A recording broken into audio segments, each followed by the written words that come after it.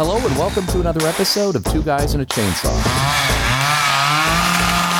I'm Todd. And I'm Craig. Here we are catching up, I think, on our tribute episodes. Last week we did Warlock, which was our tribute to Julian Sands. Also last month, back in June actually, Treat Williams, veteran star of stage, screen, and movies and TV, died in a motorcycle accident at the age of 71. And this movie was one that's been on my list for a while.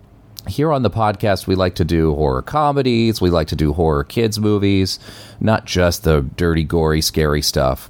This movie, you know, every now and then a movie comes along that just entirely went by you and escaped you, and you're like, you watch it and you're like, where has this movie been my whole life? Like, this movie came out in 1988. It's called Dead Heat. And it will go down as the first ever buddy cop action zombie horror comedy that we've done on the show. Mm-hmm. And it stars Treat Williams in the prime of his youth and Joe Piscopo. I don't know, Craig. I had never seen this before. I was vaguely aware of it, more in adulthood than anything else. And it's always been like a little checklist thing, like, oh, you know what? I'm going to come back to that. Looks like it could be entertaining, but why did I not grow up with this movie was my big question. And so I thought, oh, this must have been like some obscure little thing, you know, kind of low-budget thing that completely belly flopped in the box office. I don't know. I'm not going to say any more about it until I hear your opinion. You liked it. I liked it. Of course I liked it. I was grinning from ear to ear with this movie. And yeah, anyway. So this is our tribute to Treat Williams. Craig, had you seen this movie before? No, but you're right. I don't know why. There's no good reason why. There's no good reason. I vividly remember seeing it on the video store shelves, and it's a funny picture of the two guys, Treat Williams and Joe Piscopo, like kind of looking back over their shoulders at you. And I think that I didn't pick it up because Joe Piscopo looks so stupid. And I thought, God, this movie must be so stupid if this is the guy that they're putting on the cover. Let's come back to Treat Williams in a second. I just want to talk about Joe Piscopo. What happened to that guy? I don't even like who. Why does Joe Piscopo live in my head? Why do I know who this man is? Well, I don't know if you I think one of my cousins or somebody taped one of his TV specials, like the Joe Piscopo TV special, off, and it was in regular rotation for us. We thought it was hilarious. That was back in 87 or 86 or whatever. But he was on Saturday Night Live in 1980, and I think that year they got rid of everyone on the cast except for him and Eddie Murphy. Well, they got rid of they were totally doing a whole new cast, and he and Eddie Murphy were a part of the new cast. And the following season, they were the only two that they kept that survived. Right, they were the only two who could cut it. That's right. And so, I mean, he was on Saturday Night Live for quite a while. He had these comedy specials, at least two, like one of those HBO comedy specials back when we didn't have HBO, and it was a treat to be able to see an HBO comedy special. It ended up on VHS. And I just remember, like, Joe Piscopo, Joe Piscopo, kind of this rap intro, and this guy comes out, he's this comedian, he's kind of got a bodybuilder physique and whatnot. And then, like, he just kind of disappeared. I know that he had thyroid cancer for a while, but that was before this movie. Yeah, and he disappeared. Was it? I don't know. Yeah, he took a break. Yeah, I don't know either. I feel like I had it in my mind that he did infomercials, but I don't think that that's a real thing. I think that's something that I just created in my head. I'm not sure. I don't know. Maybe I think he did commercials. I think he did beer commercials in the 80s or 90s. I don't know. When it comes down to it, like, he's this goofy looking, like, New Jersey bodybuilder, Jerry Curl looking kind of guy. But exactly. But he's endearing. He's like he is. He's a fun guy. I mean, he cut his teeth at Saturday Night Live and proved himself there. I mean, he's funny, you know. This movie is a different story, but I'm sorry. I'm actually going to be kind of gushing about this movie, even though I knew you would like it. I knew you would like it. Of course. This is right up. Look, here's the thing. But you didn't? Tell me. Not really. Like, looking back on it now, like thinking about it, getting ready to talk about it, I'm like, it's fine. Like, it's cute. I get what it's going for. I didn't really enjoy it very much, and I was racking my brain because I was like, why? Why don't I like this?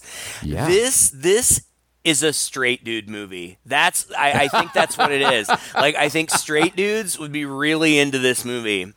Because it's totally like a hey, I'm a straight guy kind of.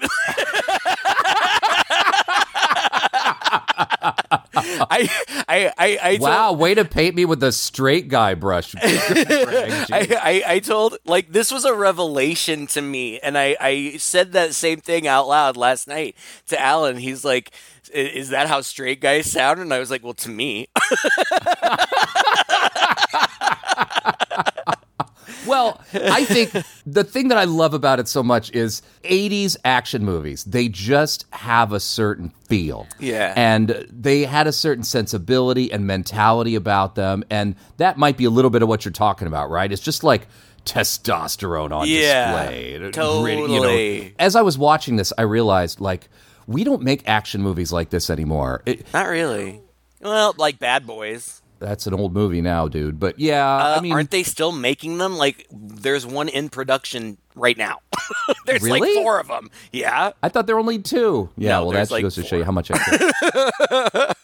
But like this movie, Joe Piscopo, I watched like a short little making of doc that was up on YouTube, and you know did some behind the scenes stuff, and Joe Piscopo was being interviewed, and he said this is a cross between RoboCop, Lethal Weapon, and Night of the Living Dead. It's got all 3 elements in there, and I was like, yeah, RoboCop and Lethal Weapon, absolutely quintessential 80s action movies in every sense of the word. Totally. The writer of this movie is Terry Black, who is the brother of Shane Black. And Shane Black wrote Lethal Weapon. And Lethal Weapon came out just the year before this. So it's right there in that sweet spot. And what it's doing is it's taking that and it's taking it to a crazy degree. And it's being over-the-top goofy with it. There are some scenes in here I can't wait to talk about because of how just silly they are. But yeah, the movie knows it's silly. Yeah. You know? It's a comedy that's also trying to be over-the-top goofy. And in that, it succeeds. The jokes, they don't always land. The partnership between Joe Piscopo and Treat Williams, sadly, it has no heart, I think. You know? I thought they were hilarious together. They were funny together, but there are no, like, emotional moments in this where it's like... It's because they're straight. There's no tension. They're just a couple of straight guys. Even like... You know what, Craig? Straight guys have feelings, too. They do? What? Well, my worldview is shattered. But I didn't cry at all during this movie. But, Lethal Weapon, come on. Like the Danny Glover and Mel Gibson characters in that movie. There's just I get it. Yeah, and I like those movies. This movie has none of it. No, I don't think so. I don't think that's true at all. I think they're funny. I think they're funny. I didn't say they're not funny. I thought they, like, the whole thing is so silly that you can't really say there's like a straight man, but if there is, it's Treat Williams. Treat Williams is like the straight man, and then like he's like the the very polished, good-looking, well-dressed hair that I would like shoot a person in the face. Holy for. Crap. His hair. During that scene especially that scene where he's like turned into a zombie. His hair. Like there's a whole scene where he brushes his hair for like a half a minute. It was fascinating. Oh my God. I would shoot somebody in the face to have hair like that. It's amazing. To be honest with you, as a straight man, I've never seen any person in a movie before and been like, God, that hair is amazing. Until this day, 3 hours ago, I could have watched him comb his hair for like another 3 minutes. It was insane. so jealous. In fact, I almost cried when it looked like it was starting to come out. I was like, oh. I know, but like it wasn't so even sad. like I just kind of imagined that every time that Treat Williams brushed his hair, that much came out, just because there was there's so much of it. That's right. He's got another 5 years of brushing his hair before it's all going to come out. He's like the straight-laced one, and then Joe Piscopo is like, like the Jersey cop who's always like, he's cracking jokes and like hitting on the ladies, and it's like a parody. Oh my God. I thought their chemistry was kind of funny, and it seemed to me like they were having a good time. Like, I can only imagine behind the scenes, it seemed like they were having a really fun time making this dumb movie. Oh yeah. Let's talk about Treat Williams real quick, since this is his tribute album. Aside from having maybe the most magnificent hair I've ever seen, he is just like, he's really handsome. Yeah. And I think that there are some people like, let's just face it, being incredibly attractive is a huge advantage in life. Yeah. And I think that he is somebody who was kind of interested in entertainment, but more so kind of fell into it because he was incredibly good looking. And then it also turned out that he's very talented. Mm-hmm. And he did tons of movie, like you said, stage, television, movies, did tons of stuff. Yeah, I think he had a big TV show in the late 90s, early aughts, something like that, something like Everwood or something, some show that I never watched, some like angsty teen drama or something that he was in. But what I remember him from was the film version of the musical Hair. Yes. Have you seen it? Oh gosh, so long ago. It's so long ago. fantastic, and he is absolutely fantastic in it. And apart from being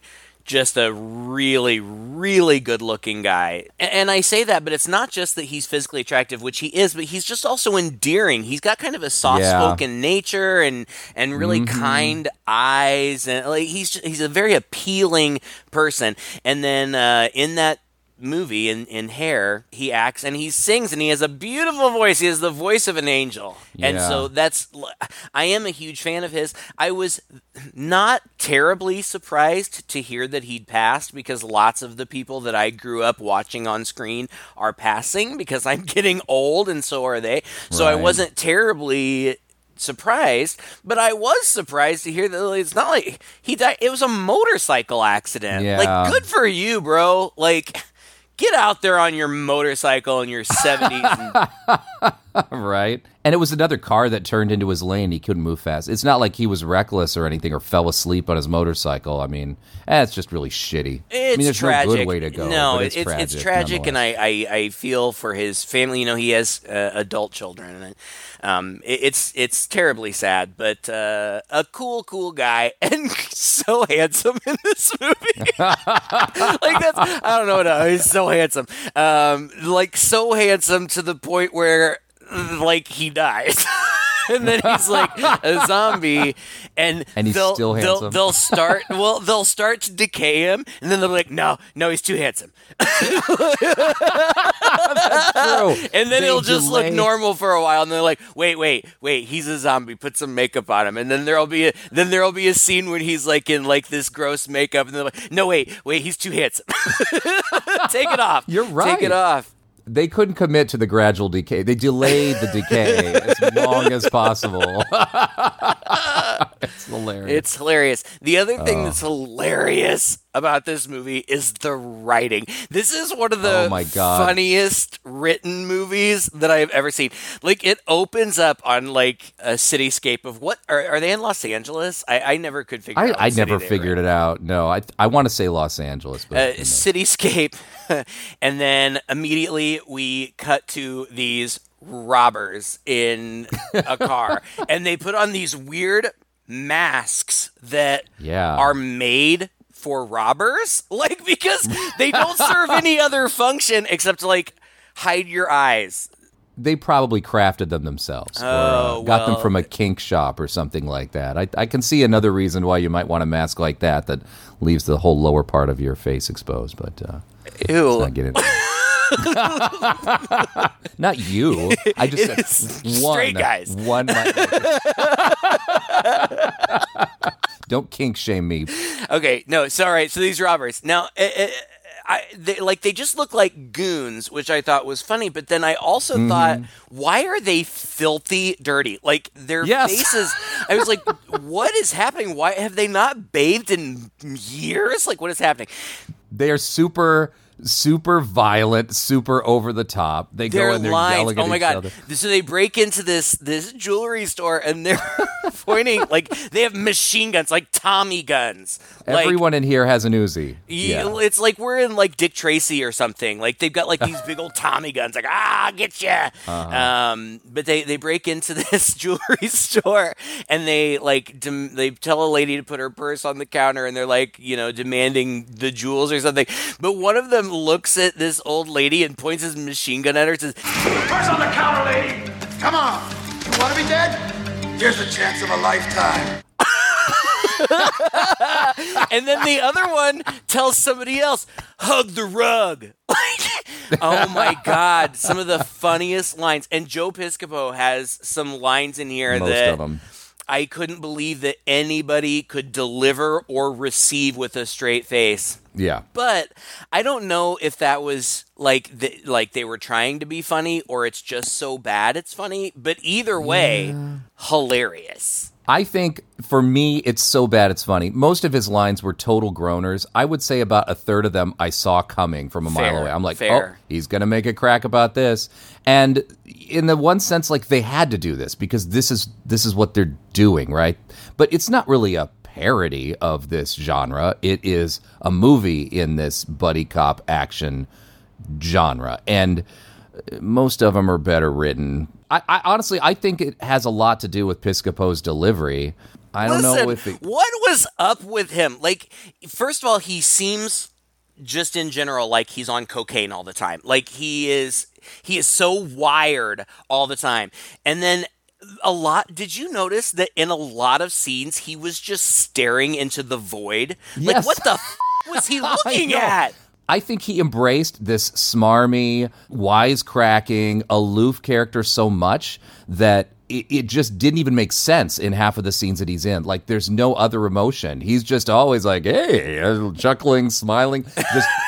His character is just, in his mind, going through a Rolodex of the next wisecrack he can make. He's just waiting for it. It just seems like he's waiting for that point in the conversation so that he can make his joke. I almost wondered at some points if they were reading the script off of cue cards because Treat Williams looked like look just left of camera, like sometimes. It's and true. Him not so much, but sometimes. There was one conversation in particular where Treat Williams and one of the two women who, again, are identical to one another. Yeah. Him and that woman and Joe Piscopo are all in frame together, and Treat Williams and the woman are talking to each other, and Joe Piscopo is just staring off into the yonder. Like, it's right. What are you looking at? Like, I need the camera to move. There's clearly something really fascinating happening just left of camera. Oh my God. It was so weird. Yeah. I could just, like, spitball about the stupid shit all the time. If you want to, like, okay, so there's this heist or whatever, and the cops, not just the cops, but the entire police force and military and FBI are there within seconds. Are there within seconds. Surrounding getting into the place. They all have Uzis and endless ammo. It's so great. Oh, my God. And then these two guys come out, and this happens then. Once it happens now, it happens for the rest of the movie. These enormously long gunfights where the bad guys are just standing there, barraged with bullets. Like they just stand there and take hundreds and hundreds of bullets, and like it becomes a talking point. Like, hey, why aren't they dead? Like, I shot them like a million times. But this happens over and over again. Like, as it turns out, these guys are zombies. They're reanimated corpses, and that's why bullets don't hurt them. And yet, the main characters continue to shoot them with guns for the rest of the movie. There is, like, I can't even save it for, like, chronological purposes. There is a point at the end of the movie where Treat Williams, who is a zombie, and another zombie stand 10 feet from each other, both of them with machine guns, shooting them directly into each other for a good 30 seconds. That was the best part of the movie. I was laughing so hard at that part. And he shoots him into that chamber and locks the door, tosses a grenade in, and then... Just the two of them, shit, man. 10 feet from each, like their guns were almost kissing. They were standing so close to each other, and so just great. Standing there, blow like a barrage of machine gun fire right into one another. Like Treat Williams could have started brushing his hair. Like they weren't even. Yeah, but that was the joke. I mean, I get that it's the joke, but that makes the whole movie a joke. Yeah. Like, why do you keep shooting these people? I know. Bullets don't hurt them.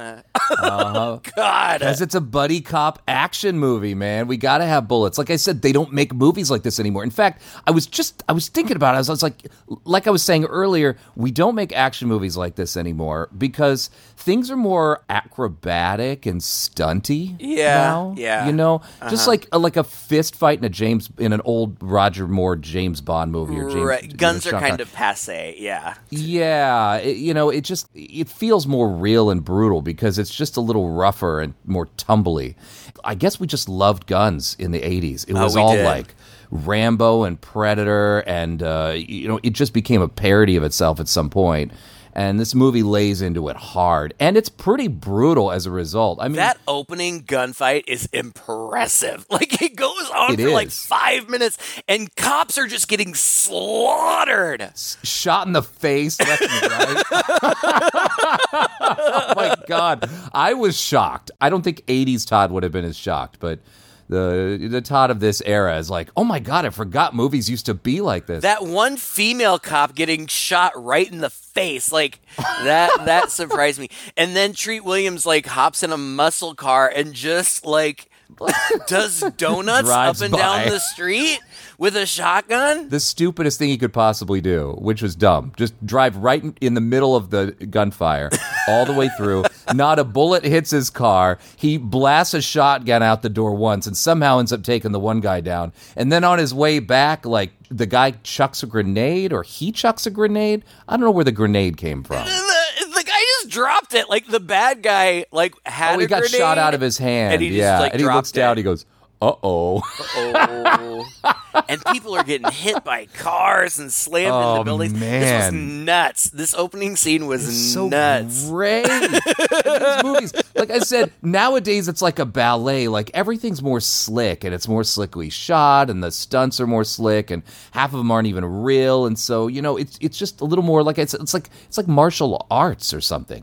This is just brutal and in your face and it's crazy. Stuff is crashing and you should watch it, listeners. Like it's streaming for free on Tubi. Just watch that first 10 minutes, if nothing else. It's crazy. It's hilarious. I love it though. It's so 80s. It is so 80s. After they're done, what do they do? They have to go get yelled at by their boss. By the black captain, right? First they get yelled at the boss, and then they get yelled at by the black captain who lists off all the bad things they did. Unauthorized use of a city vehicle, reckless endangerment of property and lives, use of a non-regulation firearm. That was me, not Bigelow, sir. Disrespectful conduct, flippant and tasteless verbal remarks. That was me. And 18 parking tickets so far this month.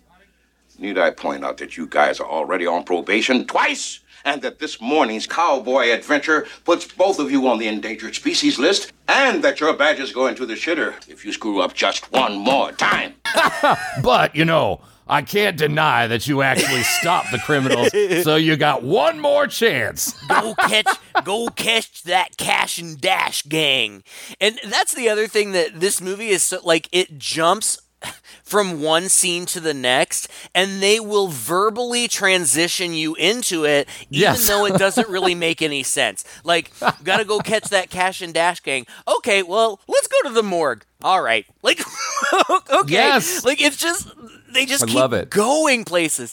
Oh, That's my God. what gives the movie energy, though. Like, I was never bored. I was never once like, oh, God, all right, looking at my watch, wondering when the scene was going to end. It just keeps moving ahead of you. And it's so 80s. I love it because then they go back to their office and they're chatting about it. What do you think's going on with the Cash and Dash gang? I don't know. There have been 6 robberies within a same 9-block radius. And when you shoot them, they don't die.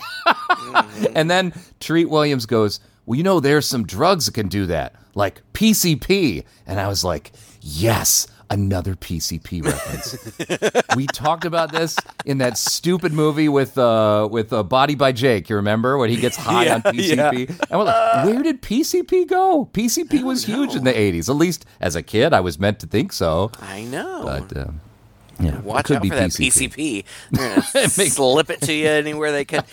Oh my God! Indestructible. Then you are crazy. Then we get introduced to the worst actor in the entire film. Sadly, Rebecca, the coroner, who has had a past with Treat Williams, and they go to do the autopsy. Well, that's the thing. Like, okay, so she had a past with him, which is blatantly nebulous. Obvious because but it doesn't matter. Her entire character doesn't matter. So that's why. Like, she's bland. She plays it dead faced. Like, yes. I think that she's like, I'm smart scientist, so I will show no emotion. And there's no chemistry between them as a result. In fact, in aside from the fact that he is so charming, like, he could have chemistry with a coffee table because he is just so charming. That's what it feels like he's doing. I mean, he's having a conversation with a coffee table.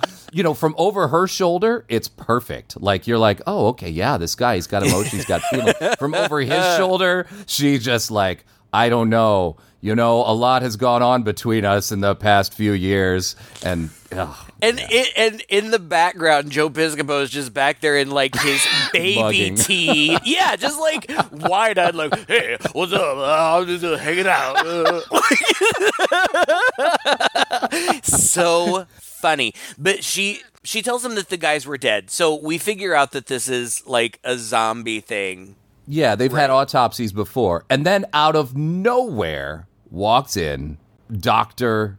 McNabb. And the minute he walks in from nowhere, like, hey, guys, whoa, what's going on here? Well, these guys can't be dead. I'm like, he's the bad guy.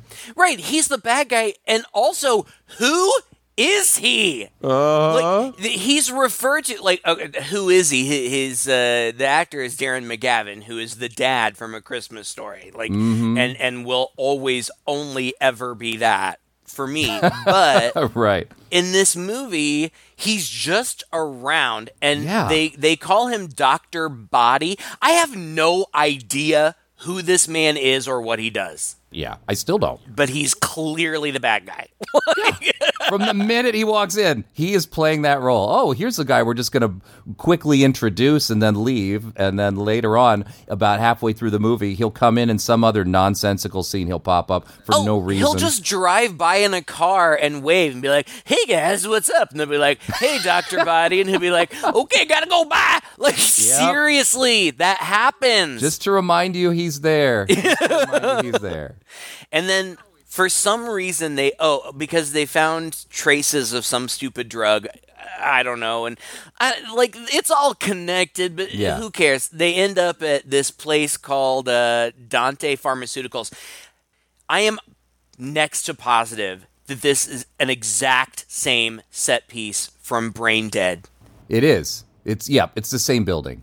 Oh my God. As soon as I saw it, I was like, we just saw this place in a different movie. We saw it just a few weeks ago, Exactly. It's a very distinct building. Weird. Apparently it was used in Biodome, too, with Pauly Shore. I read that because as soon as I saw it, I'm researching. I'm, like, Googling, like, building from Brain Dead. Like, I couldn't find anything. But I was just positive because it's not the exterior and the interior. Like, when I saw the exterior, I'm like, that's where that guy got hit by a car and he had the brain in a jar. Yeah. And inside was where he was meeting with the crazy people. Yeah. It's the same place. Same one. Not important, but blew me away. Then they walk in, and at the front desk, the day guard is so involved in looking at Penthouse magazine openly that Joe Piscopo has to say, sorry to interrupt your erection, pal, but we'd like to speak with the management of this facility. That is something that really happens in this movie. Like, oh, my God. One of the many lovely Joe Piscopo one-liners in this one. Wow. There's a super cut of them on YouTube if you want to check it out. Oh, my God. That is hilarious. So then we get introduced to the woman. You know, it's the classic. They notice a woman is walking towards them, and the looks camera just goes like all the way other up her woman. legs.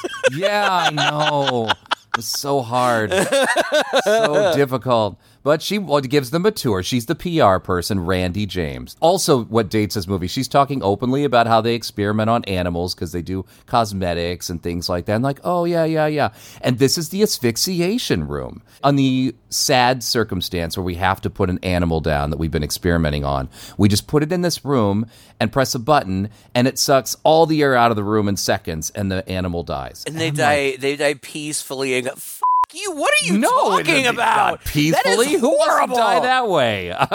Slowly Suffocating? suffocate? No. Yeah. My God. And like, not only is it like the suffocating room, but it's just right there in the front hallway with a huge window so that you can just, I guess, watch the animals die a slow, Watch the painful animal death. die. And then right next to it, also in the front hallway, are these giant steel doors that say dangerous chemicals, don't go inside. And she's like, yeah, we can't go in there. Yeah, we can't go there. No, can't do that. Let me see you out. My God. And then Joe Piscopo says, okay, but first I have to go pee-pee. Todd, he says that. Yeah, I gotta pee so bad my teeth are floating. Can you tell me where the bathroom is? Just have to go pee-pee.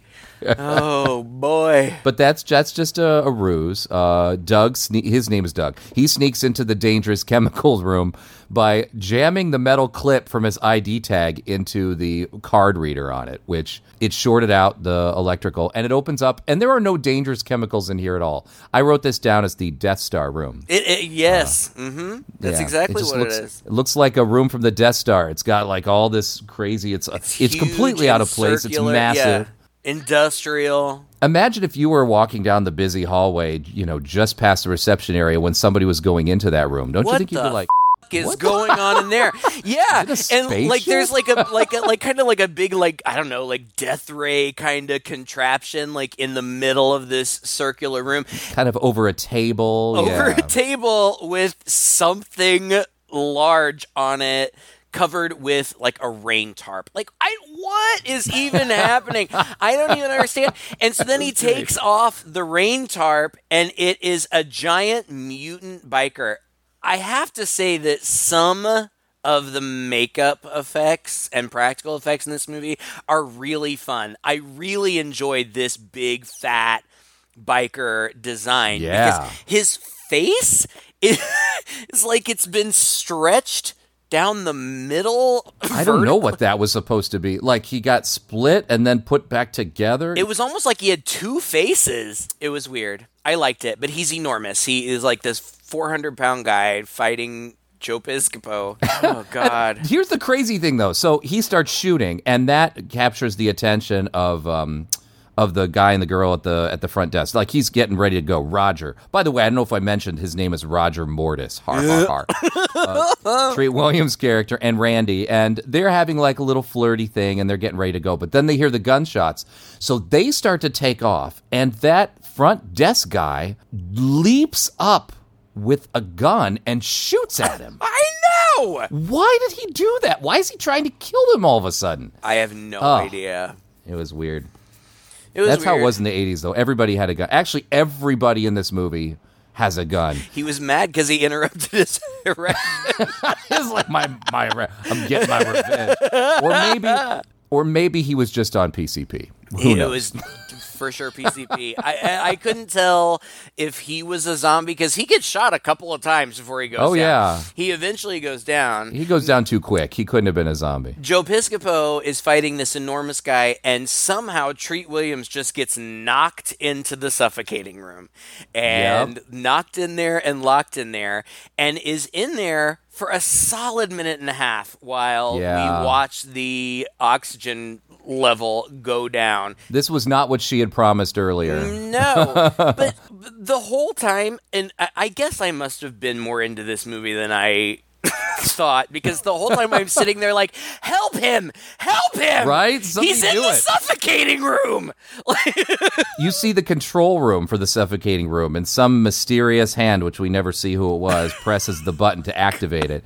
Meanwhile, as soon as Joe Piscopo's character takes down the biker guy, he goes and he just pounds on the window with his elbow a few times. Why won't the door open? Like, you would think that of all of the rooms, the suffocating room would have like a like an emergency fail safe. Oh, for God's sakes! Why, No. I don't even know why.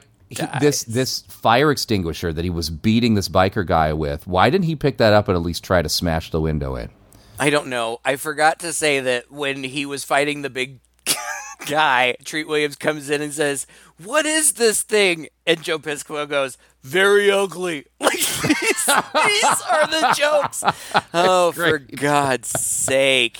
They're all groaners.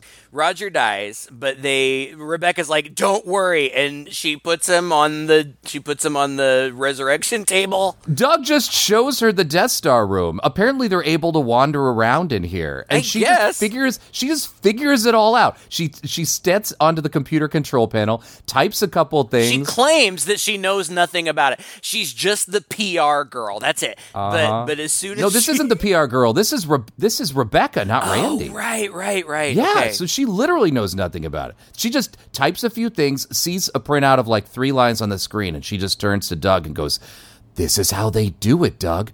This is how they resurrect the dead." He looks just as shocked as I was. I was like, how did she figure all that shit out? She's a doctor, Todd. Yeah, that's true. She's a doctor in the 80s with an 80s computer. Yeah. They know all about resurrection tables. It's like 3rd year medical school. Oh, it's just so funny. They put him on the table, and of course, in a flurry of animated lightning, he resurrects, and he stems out, and then who wanders in? Just literally pops in is that Dr. McNavigan. He's like, "Oh, hey, Rebecca. Oh. I thought you were dead." And he feels great. Like, he's never felt so good.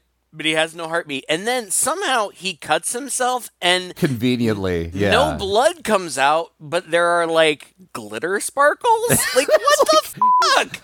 What is happening? He's like a Lost Boy now. He's got glittery blood or something in there. Oh, God. And, like, all of these things are never answered. No. Especially because... he gets shot a bunch of times. So many times. And there's always blood. Right. There's no glitter. The movie is inexplicable because not only is, like, he gets shot with a machine gun several times, but then, and I'm jumping ahead, we can come back, but after he is shot multiple times with a machine gun, he has a scene, the brushing his hair scene, where he is shirtless in front of a mirror, no wounds. Oh, you're right. I didn't catch that.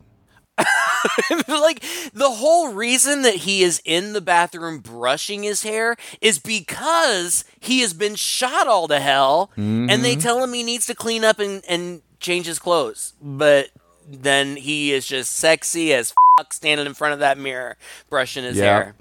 Oh, man. Well, after he gets resurrected, they figure out he has no blood, or he doesn't bleed or whatever. Everybody, Rebecca, walks out back to the counter or whatever. And then, like, a minute later, Rebecca runs back out and says, "Roger, you haven't heard the worst of it. I'm dead, Rebecca. How much worse can it get?" I've been scanning the lab report. The resurrection process has an unfortunate side effect. Which is what?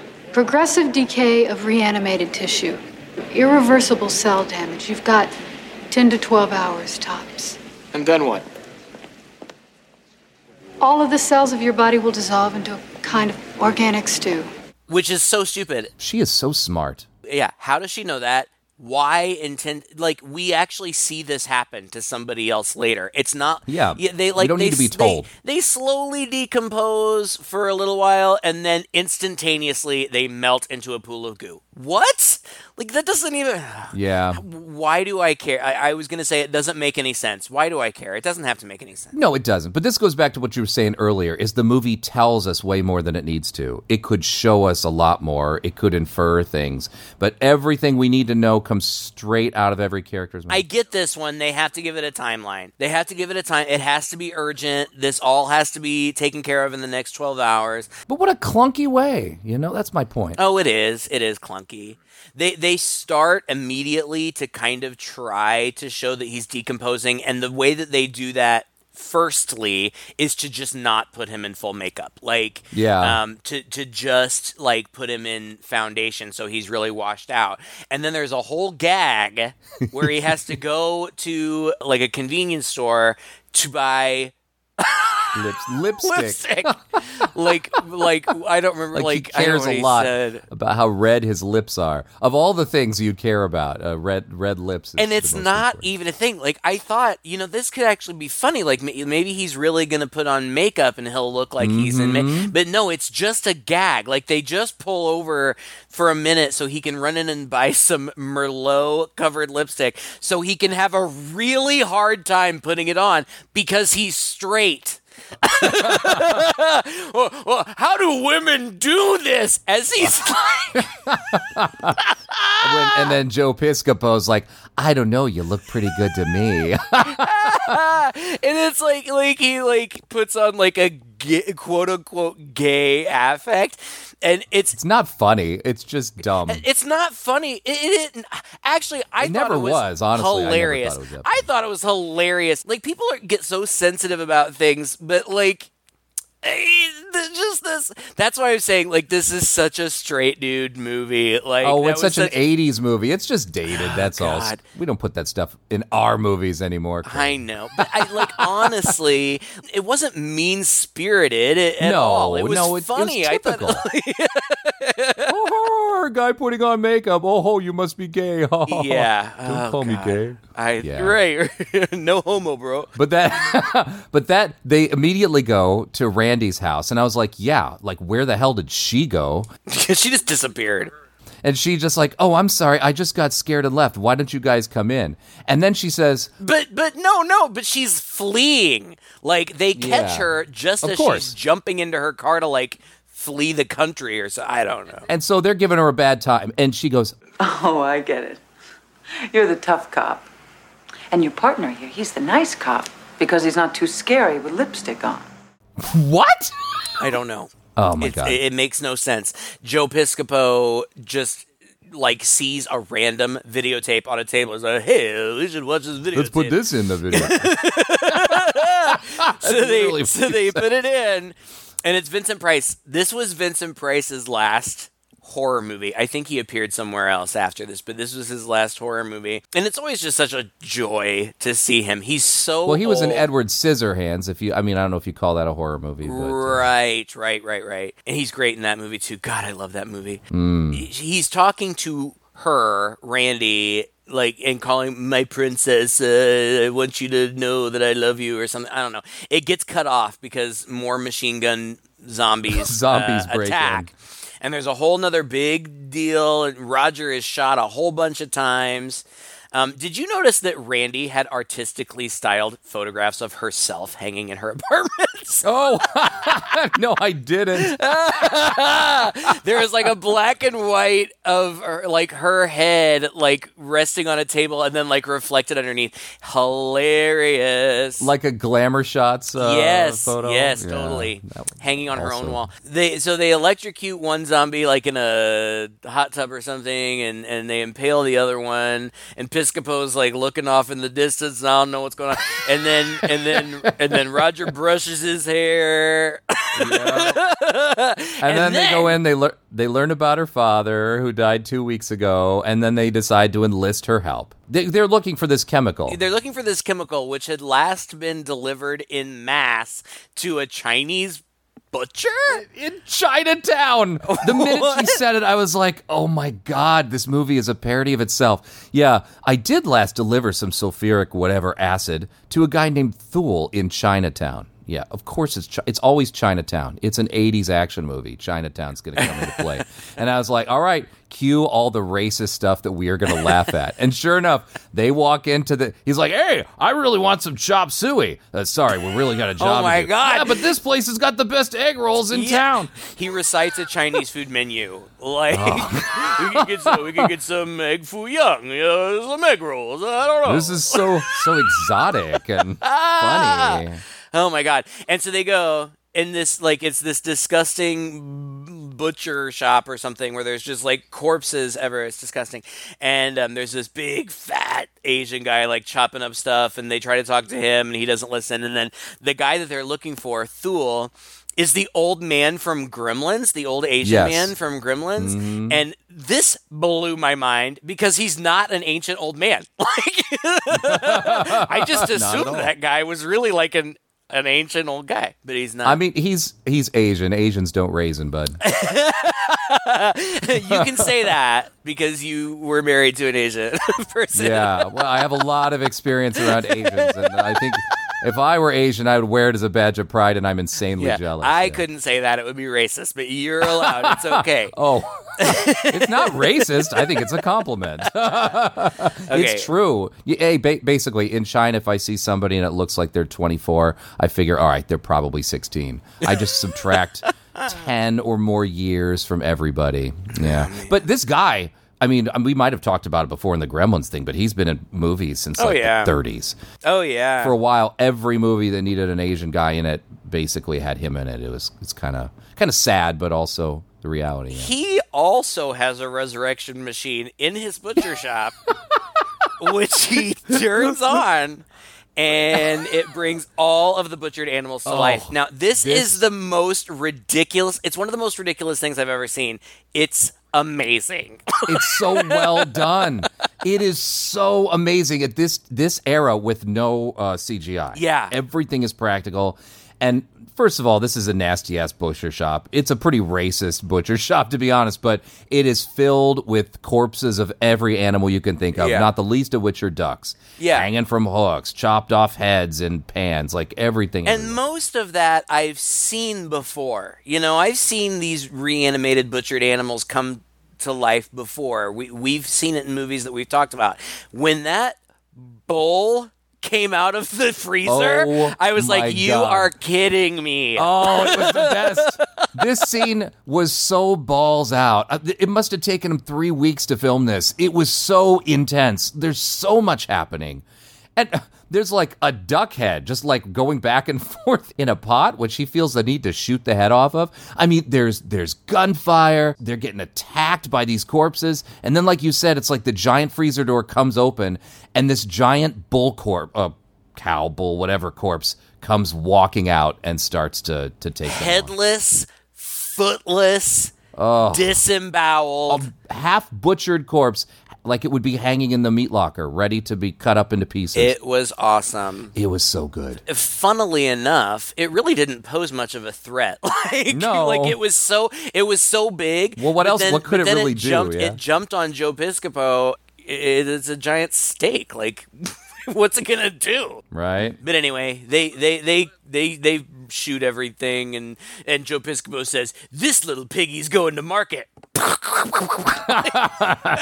I don't know what it is, but suddenly I've lost my appetite. Oh, That's God's it. sake. From this time, I'm a vegetarian. Roger shoots the resurrection machine, and they all die.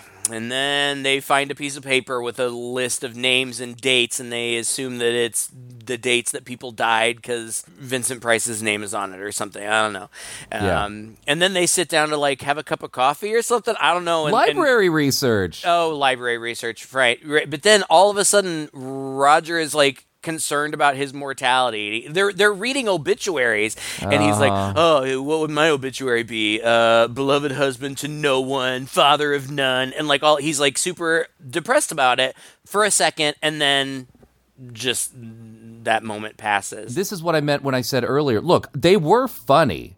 They were funny together. They looked like they were having a good time, but there's no real emotion. There's no real emotional connection to or with anybody here, or even between the characters. They're all just talking over each other. You know? I mean, I enjoy the story and I enjoy laughing at it, but it's a terrible script. Like, oh yeah, that was the other thing. As I was watching it, I was like, did these actors read this script and get excited about it?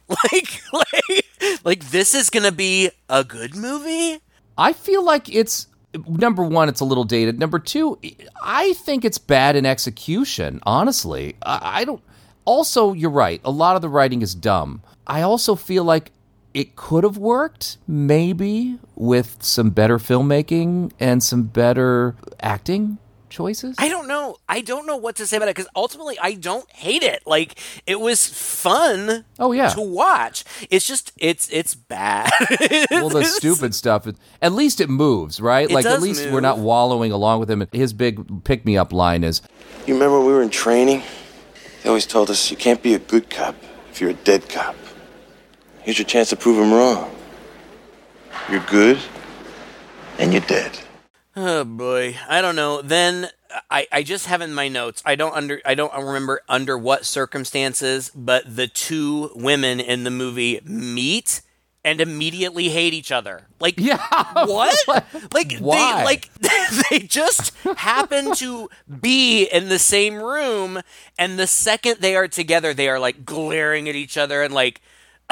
Like they just hate each other. I have no idea what that was all about. Because this is a straight guy's movie. You know, only one woman can be on screen at the time. Otherwise, they're catty to each other and insanely jealous. Well, right. And, you know, they're going to compete for Treat Williams, and whoever loses is going to have to go with Joe Piscopo. I mean, these are some high stakes. High stakes, that's true. But yeah, then she, of course, Rebecca, has more information. She always knows something, and she tells him, hey, I know of a special process that I found in Dante's files that they were working on to extend the resurrection period. Okay, the end. Then that never comes up again. Yeah, like, why would you even have to convince him? No, he's like, well, are you sure it'll work? And she's like, well, I'm not sure. And he's like, well, then it. Like, I'm not doing it.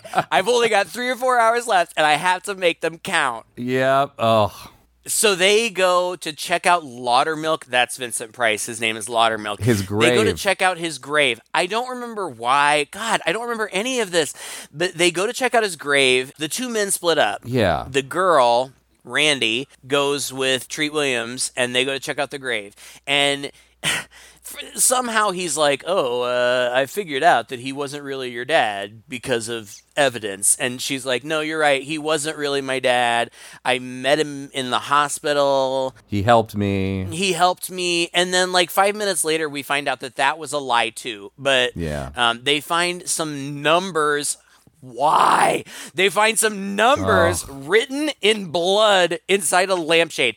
Why? It doesn't. It's so stupid. Like, there is an explanation for it, but even the explanation doesn't make any sense. No, it's like a point and click video game at this point. Yeah. They go back to her apartment, which is where they were supposed to meet Doug, and they look around for a second until she finds him dead, hung upside down in the fish tank. Yeah. Now, there was part of me that kind of thought that he would probably die, but I also thought that, like, there'd be a moment. They would take him to the resurrection table. Right? Why didn't they do that? No, there's like, bummer, he's dead. And, like... They don't even call anybody. They just put a sheet over him and start moping around.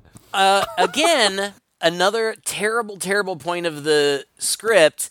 He is, like, disgusting, like, waterlogged and bloated, and his skin is all discolored and gross. We see him again later when he is eventually resurrected, and he's fine. Like, just normal Joe Piscopo. Yeah, same it doesn't smarmy face. Make any. But I couldn't believe it.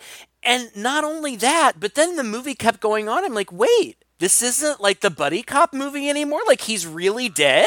It was just so sudden. I thought that was such a weird choice. There was no moment or anything. Like, he's just gone. Usually in the buddy cop movies, there's like a tearful scene where the one partner dies or something like that. Now it's just like, oh, that's Doug. He's dead. He's dead. Oh, well. Treat Williams and the chickie go in the bathroom, and she's like, I was lying. I wasn't really his daughter. The truth of the matter is, I'm dead too. and then, immediately upon that confession, she turns into a pool of mushy goo. Like, what? This was awesome, though. I forgive the nonsensical aspect of it because the effects were great. And by the time she's down to a pool of mushy goo, her head rolls off across the floor, and as it's decomposing, it's still talking to him. I'm sorry, Roger. Please forgive me. Oh, my God. Oh, and then, you talk about stupid. This is why, I said point-and-click adventure games is like some missed shit or some... Yeah. So stupid. Roger goes to call Rebecca, and he gets an answering machine and leaves half a message before it beeps. And as he hangs up the phone, it occurs to him that the numbers on the die on the phone also correspond to letters. And so he thinks, oh, maybe that's what those numbers were. And he puts together BODY, and that tells him that's it. He goes back to the morgue, and he confronts the doctor, because the doctor had the license plate Body Doc, and that is what Vincent Price's character, for reasons I still don't understand, wrote in code on the inside of a lamp. Why? Because they were in on it together. Yes, that's the other thing. What is None of it makes sense. What is he leaving clues for? Like, he's leading clues to lead to his partner in crime? Like, it doesn't make any sense. No. Oh boy. But so he goes back to the morgue, and he confronts McNabb, and Thule, the Asian guy, and his zombie thugs show up. And oh, by the way, they also killed Rebecca off screen. Right? All of the main characters are dead now.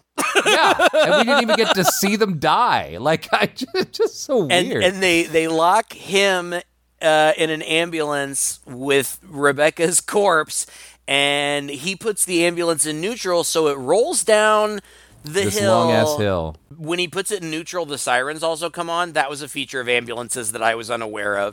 And then, for some reason, if you got an ambulance rolling down the hill, people can't drive anymore. And far ahead of the ambulance, suddenly chaos ensues, and cars, for no reason, are just like crashing into each other and spinning out of control. And then he goes, "Wah!" And the ambulance crashes into a pileup of cars and explodes. Yeah, huge explosion. I loved it. I mean, it's a great action scene. Then the crime scene, like, there's all kinds of cops around, and Roger zips himself out of a body bag, and he's all burned up on one side. His amazing hair is all, like, spiked up, like he's like a badass now. Todd, did he change his clothes? I am kind of sure that he's in a different outfit. It doesn't even matter at this point, but you're right. No, he's a badass. It's like RoboCop now. Yeah, that's the joke. He's now badass, and everybody is stunned, and so the cop who's got a gun on him, he says, "I'm a cop, too." He's like, wait, you're a cop? And he's like, "Yeah, and I'm going to need your gun," which then he gives to him, and they all just stand there with their jaws open as he hops on a police car like a motorcycle. A motorcycle. A police motorcycle like a badass, and flies down the street away from them. Then there is a conference of old people at Dante, which is that lab. Like, they're sitting around the Death Star room. In the Death Star room, yeah. Oh, it's so Body good. Doc, whoever that guy is like talking, and he says something about Laudermilk, and he's like, "You can ask him yourself." And Vincent Price walks out, and he's alive. Oh, what a treat. It's lovely. I just absolutely love Vincent Price. And he gives a whole long speech about how God wants the rich to live forever. So the poor people can die, but God wants rich people to live forever. I don't know. Like, are they pitching this to this conference of old people? I think so, because he's like, it's going to cost half your fortune, but you'll have the rest of your life to get. You'll live forever, and you'll be able to gain it all back. And so I think it's just greedy. He wants their money. I don't know. Who cares? It's all kind of nebulous. It doesn't matter. He can do whatever he wants. I will watch him. I would watch this scene if it was an hour long. Oh, sure, absolutely. Yeah, he could talk me to sleep every night. But Roger crashes in and shoots a bunch of the guards, and this is the point where he stands 5 feet away from another everyone. zombie. Shoots everybody. Cops? He's a cop, and he's just plowing cops down left and right. Everyone has an Uzi. It's like there's a guard sitting down reading a magazine, and he looks up, and suddenly he springs up and he's got an Uzi, but he guns him down first. And he's just shooting everyone in the hallway. And until, like you said, it gets to that one point where he and this other guy are like 6 feet away from each other, and they're just unloading into each other. It's hilarious. Right. Okay. So then he kills pretty much everybody in the Death Star room, except he for just starts shooting them. except for McNabb, I think is his name, and Laudermilk. These two Body Doc and Vincent Price. They're not dead yet. Body Doc is like, hey, I got a surprise for you, and he pulls like a tarp off the table or whatever, and it's Doug. Looking great, like nothing ever happened, and he's alive. But the guy's like, "Yeah, he's alive, but he was brain dead for too long, so he's totally brainless. Kill that guy, will you?" And Joe Piscopo, God bless him, not an actor, really. I don't think. No, not like great. him playing brainless. Really isn't. There's not any difference from what he was playing before. His smirk is a little less pronounced on the. But Roger like talks to him. He's like, "Hey, we have the same death day. We could have death day parties together. And hey, remember that time I put on lipstick?" He literally says this. and like Joe Piscopo smirks. Is like, "Oh yeah, you did put on some lipstick." And then he's fine, and he's back. It's classic movie. And he turns around and he looks at McNabb and he's like, "Welcome to Zombieland." What? and McNabb's like, "I'm not going to give you the satisfaction." And he shoots himself in the head. Oh my God. But then I'm sorry. They put him on the resurrection table and bring him back to life. And then Treat Williams is like, "Hey, McNabb, you want to see what happens when you resurrect somebody twice?" And he flips the switch and the guy blows up. Explodes. Apparently Oh that's my what God. happens if you resurrect somebody twice. They explode. Fantastic. Vincent Price, from a corner is like screaming at them, begging them to save the machine. Promising, I can give you anything you want. I can give you wealth and success, and you can live forever. But they shoot up the machine, and then they walk out of the room into light and fog. Yep. Like they're walking into heaven, and like they're talking about reincarnation. It's like, yeah, I wonder if reincarnation exists. And Doug's like, well, if it does, I hope I come back as a woman's bicycle seat. And then they walk into the light, and that's the end. Oh God. Oh my God. There's even a Dead Heat theme rock song that comes on after it. It just checked all my boxes. The last line is that he wants to come back as a woman's bicycle seat. That encapsulates why this is the straightest movie I've ever seen. I can just see a theater full of bros just woman's bicycle seat. Technically, there's one line after that. Okay, all right. What is it? They says this could be the end of a beautiful friendship. Oh, right. It's not very clever. They did this movie do well? Because I know that sure. they talked about a sequel. Mm-hmm. Like the guy, I don't know, producers or whoever talked to the writer about a sequel. He's like, well, all the characters are dead. And the producer was like, well, you've got a resurrection machine, make it work. Figure it out. I mean, fair enough. Hilarious. A 3.8 million, I suppose. Dude, I thought almost all of the effects in this movie were great. I thought it was a highlight of the whole film. Yeah. Nick Benson, the guy who did the special, was kind of one of the dudes in charge of special effects for The Blob and Nightmare on Elm Street 4 and Society did it. It's good. I love the effects. I love the over-the-top campiness of it. I mean, and they knew it was campy, and they just leaned into the camp hardcore. It's kind of got, to me, like a Big Trouble in Little China vibe to it. And I love that movie. I don't disagree with you. Like, I've talked about how stupid it is, and it is stupid. I would still recommend it. Like, I think people should watch it. It's funny. Like, it's really funny. Like, you're laughing with it, but also laughing at it kind of way. Like, it's not sophisticated. No, but it's entertaining. I was entertained. Mm-hmm. And both of those guys, like, I don't know, Treat Williams, I think, was a very serious actor who went on to do, serious, well-respected stuff. I mean, He's no slouch. Joe Piscopo, he's a funny guy. He's really kind of more of a character, like a persona than an actor, but that's fine. And it certainly does harken back. It's like a super, super goofy Lethal Weapon. Yeah. It's that same kind of buddy cop kind of deal and the same kind of vibe, and it works in the same kind of way. And you're right, the effects are great. The story's dumb, the writing's terrible, but I would still recommend it. If you haven't seen it, you should see it once. Decide for yourself. As bad as it was, I thought it was hilarious, and I was excited to talk about it. If we had this on VHS when we were kids, we would have watched this over and over I and think over you're again, right. and we would probably be having a very different discussion right now. I think you're right. So, I really liked it. Did you notice, by the way, there is an uncredited, apparently, Linnea Quigley role in here? No. She was a zombie go-go girl, and I kind of want to go back and see where that was. I don't remember a zombie go-go girl, but I also I had looked at the cast list and I saw that Martha Quinn played a newswoman, and I was like watching out for her, and I missed it somehow. But like that was a blast from the past, like Martha Quinn from MTV News, whatever. No, it's totally worth it, and it's a guy, not just guys, people our age. If you're nostalgic for this era, this type of movie, which you are absolutely right, they don't make anymore. You should definitely give it a shot. It's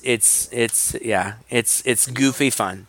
As goofy as it is really a showcase for, honestly, I think, for Treat Williams' acting ability. Like, he's head and shoulders above most of the cast in this movie. He's just so charming. Like, he's just one of those people. There are people like that are just, they're magnetic. Mm-hmm. And he is that type of person. And it's not, it certainly doesn't hurt that he's a very nice looking man, but he's just so charismatic. Like, you could just drown in his eyes and his smile, like, and not in a gross way. Like he's just, he just seems like such a cool guy, and I'm glad, when he passed, you mentioned doing this, and that's been a while. We got caught up in some other things.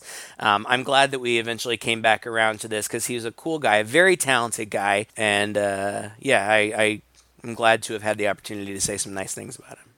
Absolutely. Same here. Well, thank you again for listening to another episode. If you enjoyed this podcast, please share it with a friend. Find us online by Googling Two Guys and a Chainsaw Podcast and drop us a line anywhere we are. Let us know what you thought of this movie and any movies you'd like us to do in the future. Also, consider joining our Patreon group. We have a pretty active little Patreon community behind the scenes. Patreon.com/Chainsaw Podcast. It only takes $5 or $10 a month to give you exclusive access to mini-sodes that we do, the ability to influence the movies that we do, lots of just fun chatter. We just have a good time chatting with our patrons.